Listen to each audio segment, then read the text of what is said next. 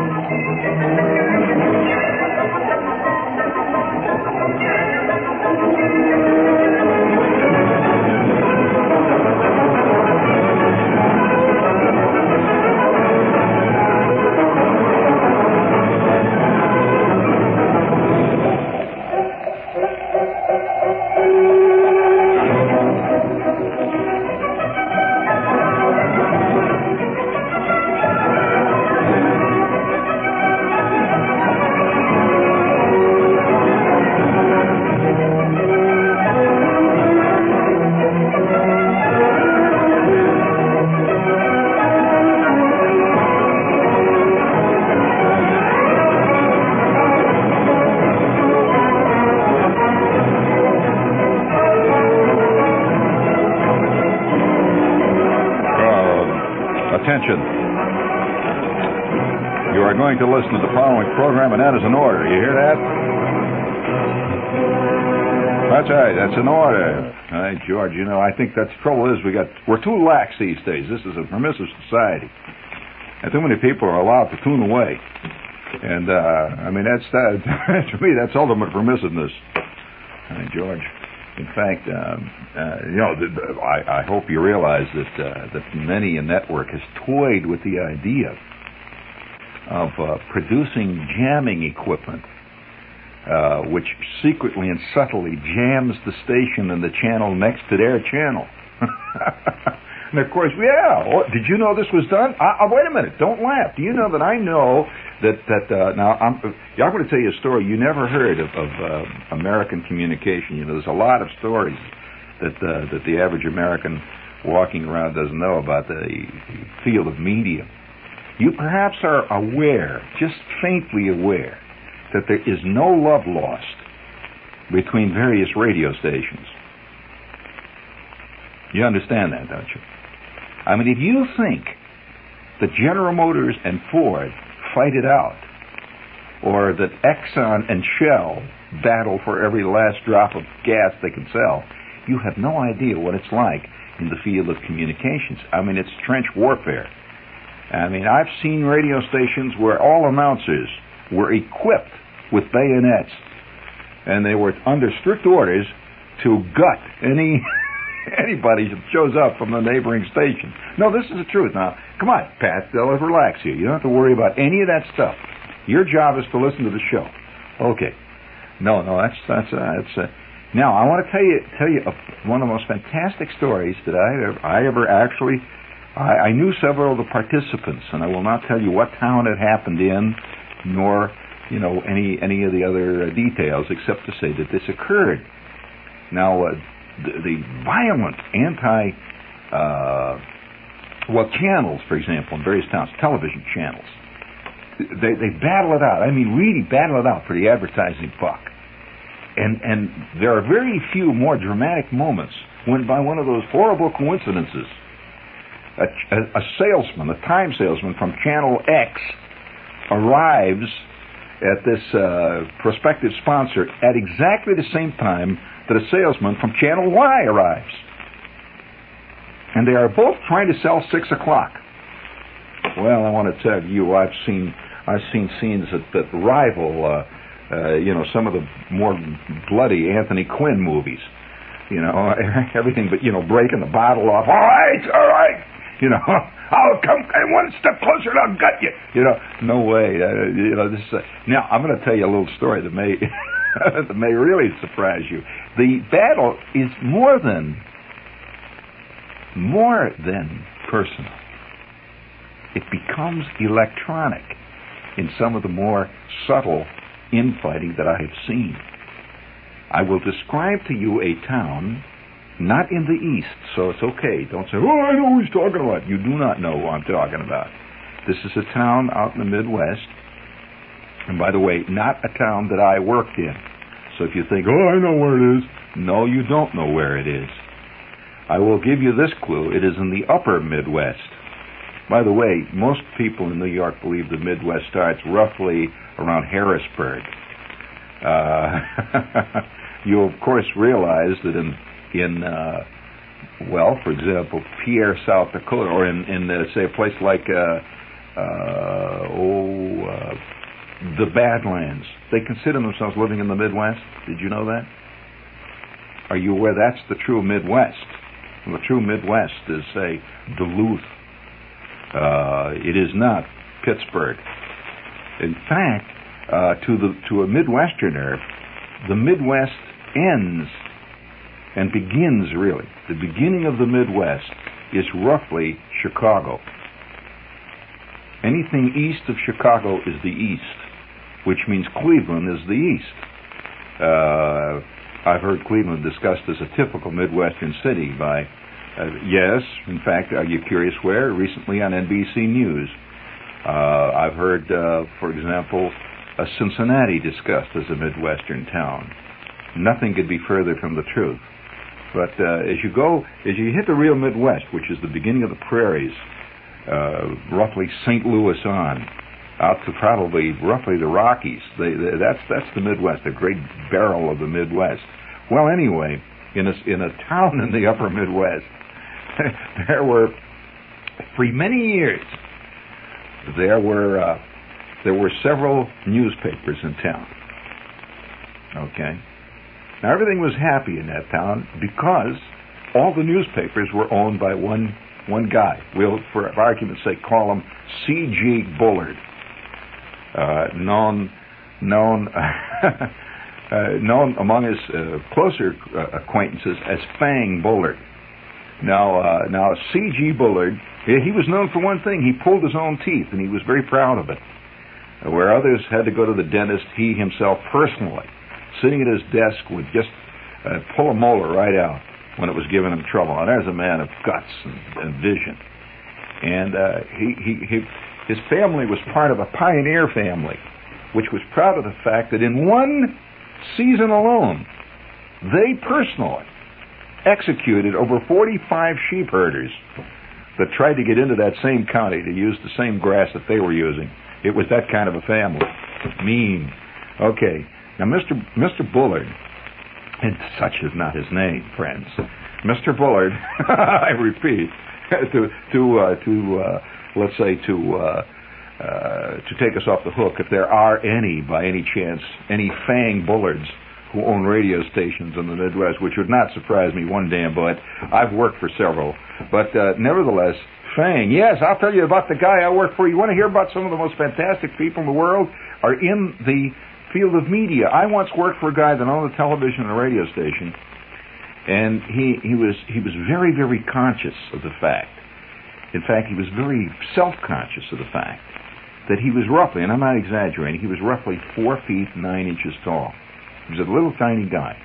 All right, so, some guys are 7 feet 9, other guys are 4 feet 9. He was 4 feet 9, but he was very conscious of this. So this bothered him very much, very much. And obviously, from the time he was a kid, he felt like he was one of the outsiders. Everybody's down there playing volleyball. And, of course, here he was running around among the ankles trying to play volleyball. And even kids who were called Shorty used to lean on top of him. See, so he was very conscious of this. So, like many people who are conscious of a physical defect, he was unbelievably maniacal in overcoming it. Oh, yes. Listen, all of history, they claim, could have been changed. Wouldn't have been what we have now, today. Can you imagine what history would have been like had Napoleon been 5 feet 10? He'd have been a nice, happy, fat Corsican farmer. But the fact that he was 4 feet 12 or whatever it was, yeah, roughly 5 on the button, he was a little less than that. He was driven to unbelievable drive. He was unstoppable. He was maniacal. Are you aware that almost every talk show host is far below the national average in height? Every one, without exception. You could put, I'll tell you, you could put Johnny Carson, you could put Dick Cavett, Merv Griffin. You could put all of those guys in your overall pocket. And they would have room, by the way, to invite Jack Paar in. Now, Paar is you notice the biggies? Paar is big. The big guys have slowly lost out to all those little scurrying guys that took over their shows. All started as guests. Oh, yes, you let that rat in your bosom, buddy, and he'll eat you. So, who are the big guys? Well, Steve Allen, he's about 6 feet 4. Yeah, Allen's a big guy. Jack Paar is about 6'2" or 3. And all these guys, Dave Garroway is about 6 feet 9, replaced by 4 feet 2 inch Barbara Walters. So it's the little people, the angry little people. See, they're angry from the time they were kids. They were every time they said, all right. Well, all of you guys out for basketball. Forget it. Little Clifford, he was lucky if he could, if he get out with a checker team, and even then, he had to put phone books so he could see the table. So. He very angry. Well, this guy was a very angry man. Oh, he was really angry. He was always angry. And as a result, he was fantastically successful. No way you could stop this guy. And I'm serious, he was 4 feet 9. And so, but he had to have symbols of his bigness now. He became big financially in every other way. He owned television stations, radio stations. He owned half of the state. He owned, it was reputed that he owned the Turnpike. I'm serious, he did. So here's this tremendously powerful, potent, rich guy. So to rub it in, he has to have an office that was roughly the size of the Felt Forum. And yes, it was tremendous. He had an office, tremendous office. And the office was very carefully designed. The decor was selected with absolute attention to detail. As a matter of fact, there's another interesting point. The smaller the guy, the rule of thumb, one of Shepard's famous operating life rules of thumb, Shepard, the modern Machiavelli, the smaller the man, the bigger the office. The bigger the man, the smaller the office. Is the other way. Okay? So you find that the little guys generally wind up with gigantic offices. Did you know that Hitler's office, did you ever see pictures of Hitler's office? Fantastic. Hitler had an office, believe it or not, and it was in the Chancellery building in Berlin, obviously. And his office was designed by his architect Speer, who has just gotten out of prison here about a year or two ago. Speer wrote a book about it. And anyway, one of the things that Hitler needed is his architect and designer designed it for him was an unbelievably immense office. I mean, really big office. I'm talking about the kind of office that's about 150 feet long and maybe 75 feet wide. And it has a giant ceiling that goes way up. And the desk, of course, that Hitler had was placed at the far end of the office, so that as you approached Hitler, you had to walk through this long, vast stretch of emptiness. And way at the end was this desk, say, fantastic effect. Well, this guy that I worked for, now I'm going to describe to you the scene, and it's actually true, and the people who ever worked for this guy get together now. They're sort of a little private club. People who once worked for this guy are a little club. It's like people who were once actually on the staff of Hitler in the bunker. They probably get together and talk about the old days too, But you remember the time he came in and, that kind of thing. This is speaking of little clubs. This is WOR New York. And, you know that, I'll tell you how funny this place was. That the guys who finally left this place, There are places that are so terrorized by the company and by the people who operate the company that the people who are in the company itself have a feeling of being in some kind of army. See, the army, anytime you're in an army, the one thing about being in an army, you all together, everybody in the same army, have a feeling of unity together because their enemy is the army. See? And so there's a feeling of camaraderie which develops from being subjected to a common enemy. And this is even more amplified if the enemy happens to also be, there's a war on. See, so if you're in an army and you have the enemy is not only the army, but also, say, whoever is on the other side, you wind up with a very close-knit group. Well, in the case of this particular television, radio, communications empire, when the people got out of this place, like I said, for one reason or another, you say, by the way, one of their great pride and joys was nobody ever quit at this place. They wouldn't allow you to quit. As a matter of fact, how they prevented you from quitting, see, was they had spies on the staff. There were all kinds of underground spies, see, so that if you're sitting down let's say in the lounge in a television station, see, and you said to your best buddy, say, Herman, and you said to Herman, say, Hermie, oh, wow, am I excited today. I just got a call, see, from KLUCK. I just got a call from Cluck. And boy, they really dug that audition disc. And I sent him a Kenny, see, it's fantastic. It looked like it's going to go through. And you settle back, on your duff, waiting because your show is going to go on in an hour, and you're just cooling it a little bit. And Hermie says, gee, I wonder if the coffee machine's still running. And he gets up and goes out of the room.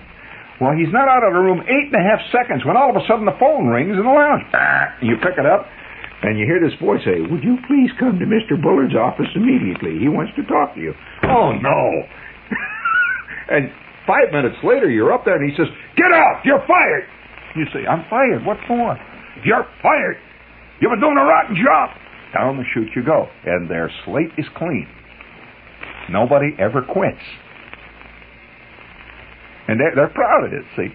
Well, you're listening to the guy who broke all tradition in that company. I'm telling you, you're listening to an actual legend. And one day you're going to hear this when you're writing your book on media, Dave, that I am famous at this place. I started at the 7th floor. The day I decided to leave that place, see, I kept it to myself because I knew there were spies everywhere. I mean, see, so I didn't say anything. And the day that I decided I was going to leave, I went from the 7th floor all the way down to the ground floor. And each vice president, I walked into his office unannounced, grabbed him by the bow tie, snapped it as hard as I could against his Adam's apple, and told him exactly what he could do with next week's schedule. Went from the top to the bottom, and by the time I got down to the bottom, the police were already on their way. Because the police were, of course, in the pay of Mr. Bullard. And, and the report was out that one of them is quitting. See, it's like the report gets out at Stalag 12 that one of the prisoners is burrowing under. So, and nevertheless, I rushed out, and that minute I was a hero. It was fantastic. And so, to show you, though, how retrospective it is. Oh, yes, vengeance can be retrospective, friends. You do not ever escape justice in the end, ever. I will tell you how vengeance caught up with me ultimately in the end, and I will do that immediately following these commercials. Did you get that? Q, C-U-E, Q. Which high-potency vitamin do physicians and pharmacists recommend most? Theragran and Theragran M with minerals by Squibb. The name Squibb on the label means that you have no doubt about the honor or integrity of the maker. And right now, you can take advantage of a great special offer. Buy 100 Theragran or Theragran M tablets at the regular price and get 30 extra tablets at no extra cost. That's 30 free when you buy 100. That's a month's supply for one person. But the offer's limited. Get your Theragran by Squibb now. It's the brand physicians and pharmacists recommend most for mixed vitamin deficiencies. It's available at Kinney Building, 790 Broad Street, Newark, New Jersey, Badacco Pharmacy, 876 Broadway, Bayonne, New Jersey, Schwartz Drugs, 1020 Stuyvesant Avenue in Union, New Jersey. Fly Aeromexico, the airline of Mexico to Mexico soon. Aeromexico, Aeromexico. Aeromexico, the airline that takes you to Mexico City and on to Acapulco on El Grande, our wide-body DC-10. Aeromexico, Aeromexico. Aeromexico is the only airline to offer you first-run movies as well as stereophonic music on your flight down to Mexico City. Ay, ay, ay, ay, ay.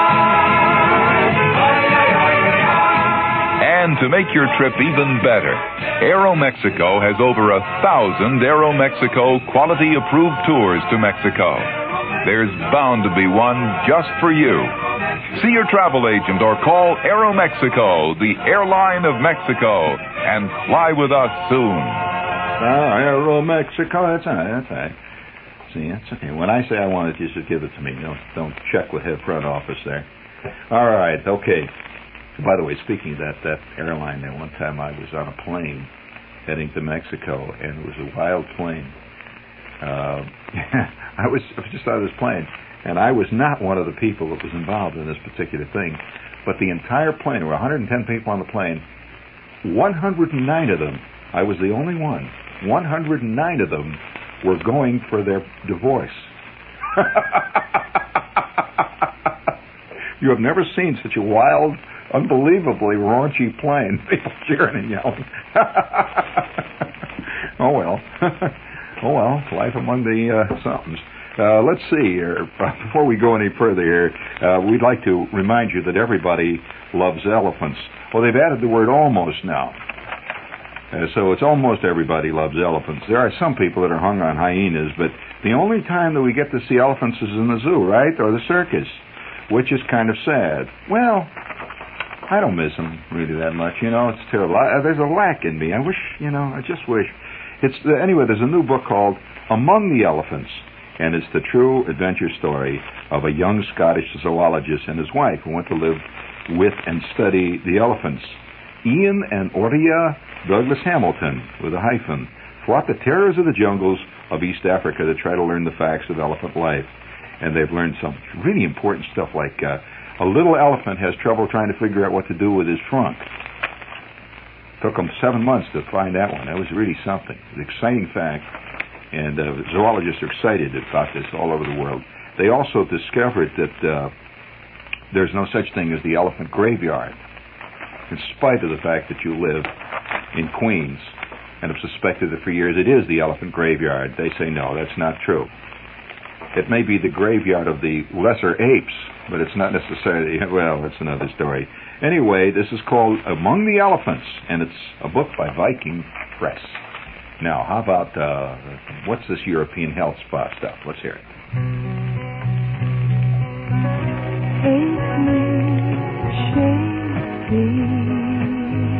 Own the European Health Spa.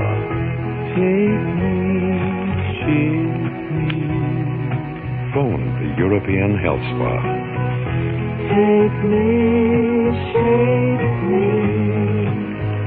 Do it now. Shake me now.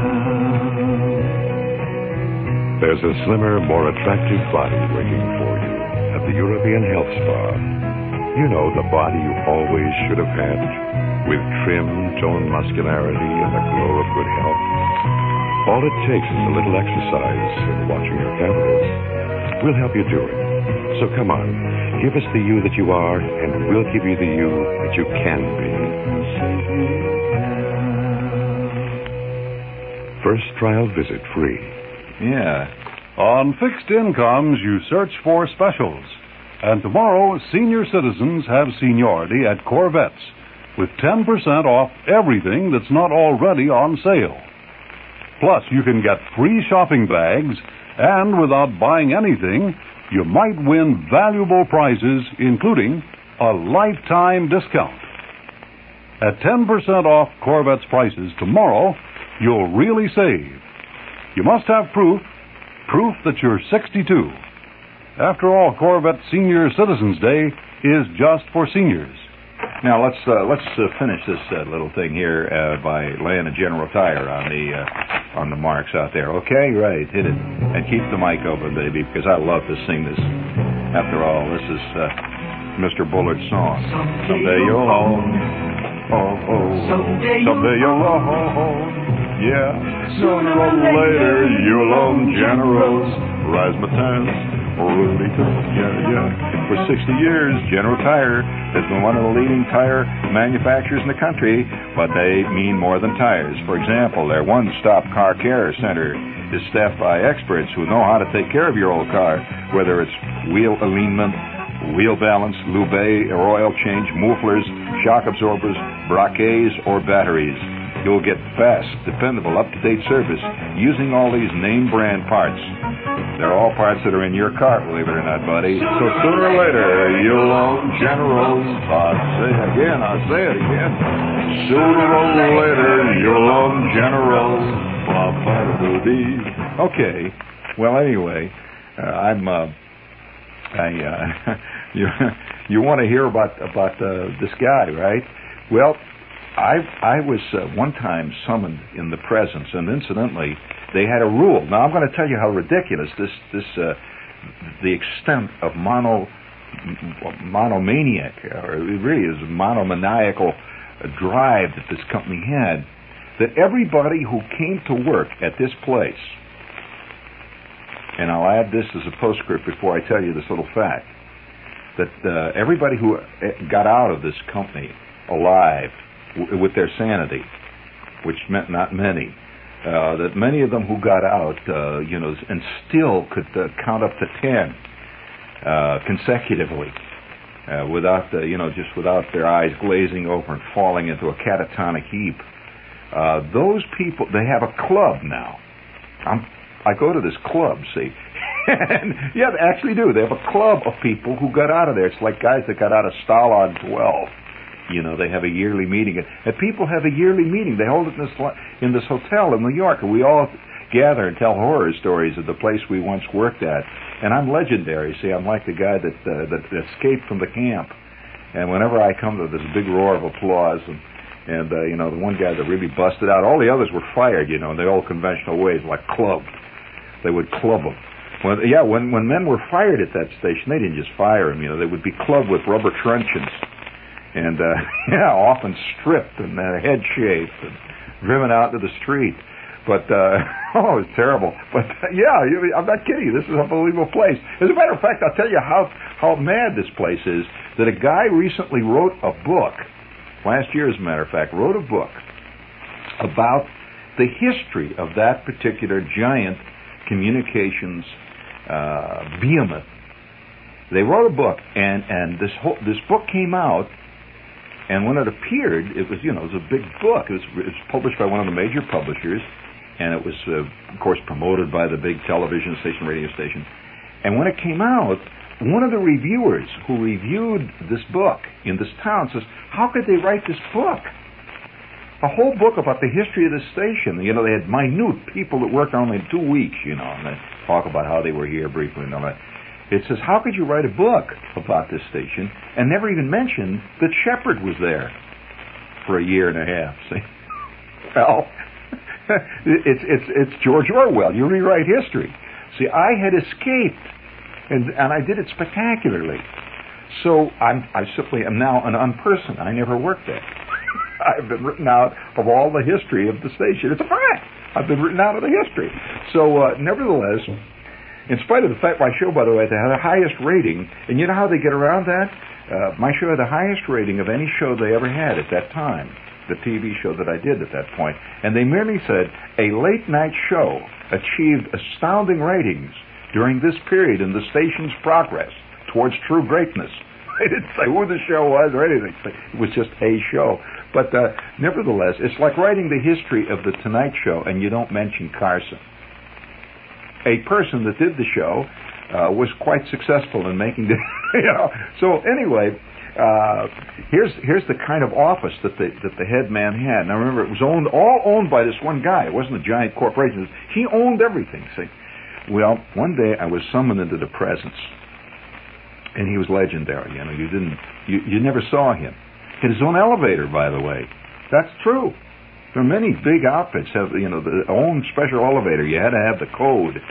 And this elevator only went to his office, his suite. And so, anyway, I was summoned to the office, and I approached, with great trepidation. I'm sitting down in the lines talking to the guys. I said, "Gee, what's this about?" See, and somebody says, "Well, if you were going to be fired, you would not be allowed to speak to him."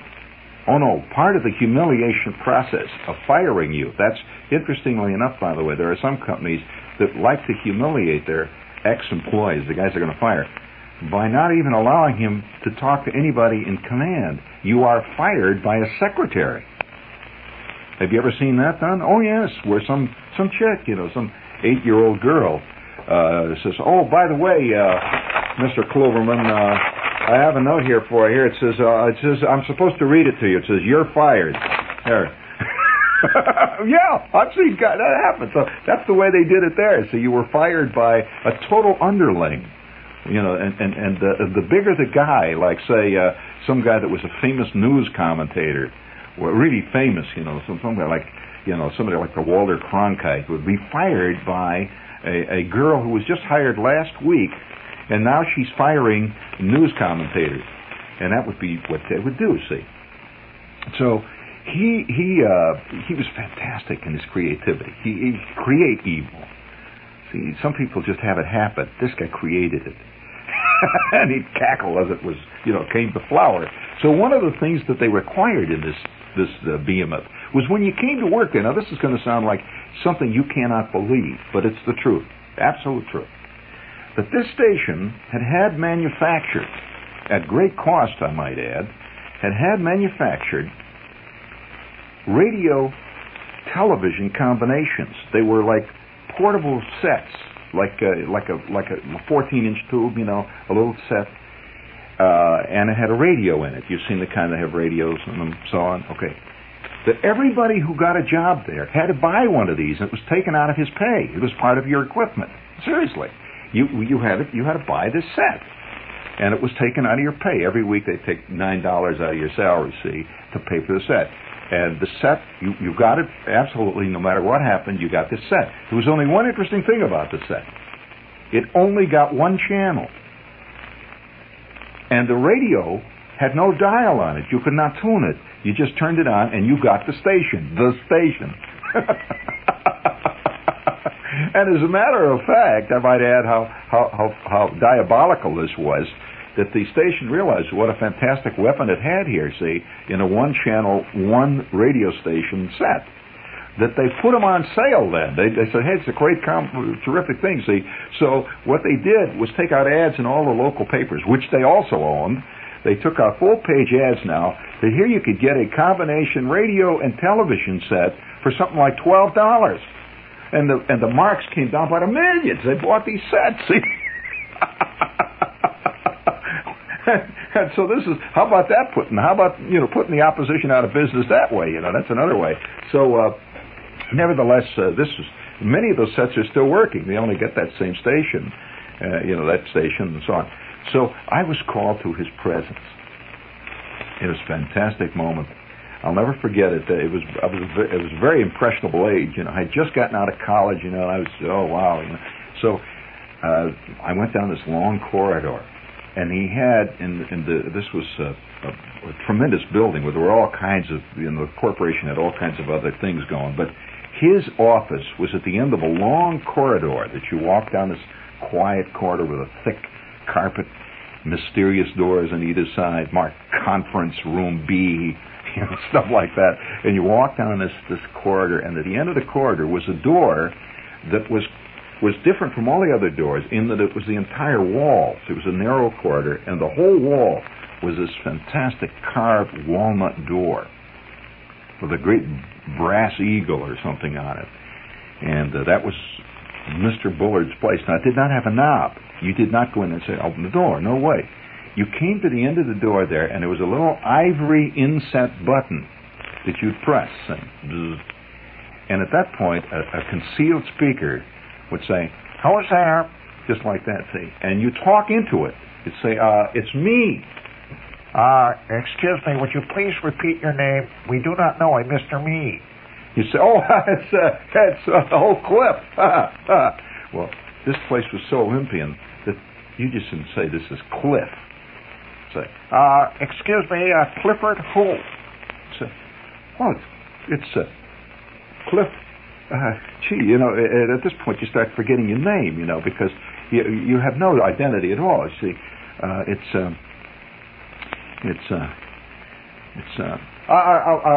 Cliff Bugleman. And they'd say, one moment, please. There'd be a pause. And then the door would open. Just opens. It's operated by motors or something. It just, but it's like a pneumatic sealed door. And the air rushes out, you know.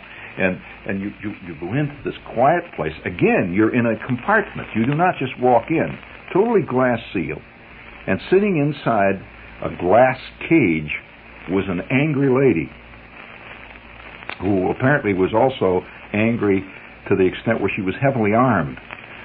So you walk in there and say, and had a little hole with a speaker, with a two-way microphone you talk through. He says, "I'm here." She'd say, "He'll see you." Fantastic. He'll see me. See. She again presses a button, and a glass door on the other side soundlessly wheels back. You are now in. Not quite. You went through another corridor. She says, "That way." See, you go through another corridor, and she presses a button, and soundlessly a black obsidian door opens. It was a black door, just slides back, and you're in darkness. Fantastic. I walked in. First, I couldn't see because this place is very brightly lit at first. And this entire office is in almost complete shade. It's like gloom. Now remember, this man is roughly 4'10". That's why I have to remind you of a very important fact. And at that moment, I looked around, and then I began to adjust, and I see that the room is a vast room, and it is indirectly lighted through louvers, and there's little beams of light along the ceiling, but it doesn't make any on the floor. It's just kind of dark, and you see this fantastic room, and at the far end of the room, tremendous room, on a raised dais, must have been, I'd say, close to 3 feet high. I'm not talking about a little platform. It's about 3 feet high, is this vast desk. And behind the desk, you could just see this figure, and he has lights behind him. Behind him, this guy, he'd read every known book on operational psychological motivation, how to cow the troops. And he had this light behind him, and you walked across this carpet that was, I'd say roughly the length of Yankee Stadium. You walked along this carpet, dead silence, and you arrived in front of this giant desk where you had to look up, you see, and you'd have to stand back. If you got too close to the desk, you couldn't even see him. So I stand back, and he's sitting at this desk, looking down at you, of course. He's way high above you. He's looking down, and he has a long ivory cigarette holder. I'll always remember that ivory cigarette holder. It must have been 1.5 feet long, and he's smoking this cigarette, and he's wearing a pair of sort of purplish glasses. And he's this figure, you see, just sort of behind the desk. You couldn't tell how tall he was. He looked immense, though, behind that desk, because here he is, He's looking down, and he's got this cigarette holder. And I stand before him, and he says, and it's sort of a high voice, "Are you Shepherd?" And I said, "Yes." "Are you?" He doesn't know you. You're just the star of his station and everything else. You've got 12 billion fans. He doesn't know who you are. So at that point, he says, "Would you care for a French chocolate?" I staggered back. I was not prepared. But would you care for a French chocolate? Well, first thing you can't say, "Oh, you're kidding, huh?" So at that point, he just takes this box. He just pushes it along the edge of the desk, and now you're looking up at a silver box. So help yourself. And I reach up and I take the silver box, and here's a box of very unbelievably elegant French chocolates, the kind that are maybe $30 a pound. That kind that come in little lace holders, and they're all filled with cognac and the Napoleonic brandy and all that sort of thing. So you don't just reach in, start stuffing them in your pocket. So at that point, I take a piece of this candy, just one piece, and he knows them very intimately, obviously. He's looking down, see, and he sees this, and he says, marzipan. I don't know what the hell, they're just all chocolate to me, but he knew what they were, see. So I take the piece of candy, and I put the box back up, and he said, "Oh, yes, you're Shepard, of course." And he has a piece of paper, and he says, I wish for you to sign this paper." And he hands me a paper, and I look at the paper, and I said, "Well, what is it?" He says, "Well, you just sign it." And I said, "Well, may I look at it, please?" He said, "Well, it's just a contract. You just sign it." It was a contract for 3 years. That's like being called by the Pope and you've now been appointed the head of all the cardinals. In other words, he personally is saying, "I want you to be here for the next 3 years." Personal. Well, I didn't want to be there, see, already in my head. Here I am, I'm faced with a fantastic moment of truth. Say, what are you going to do? So I said, well, gee, Mr. Bullard, I can't read in the dark here, and I'd like to look it over first. He says, "It's a very good contract. Are you suggesting that we wouldn't give you a good contract?" Of course, their idea of a good contract really was maybe $12, $14 a month. Also, 8 days a week. See, they had a special way of calculating days there, and they were the only outfit I knew who could even play with time. They could make you work maybe 30, 40 hours a day.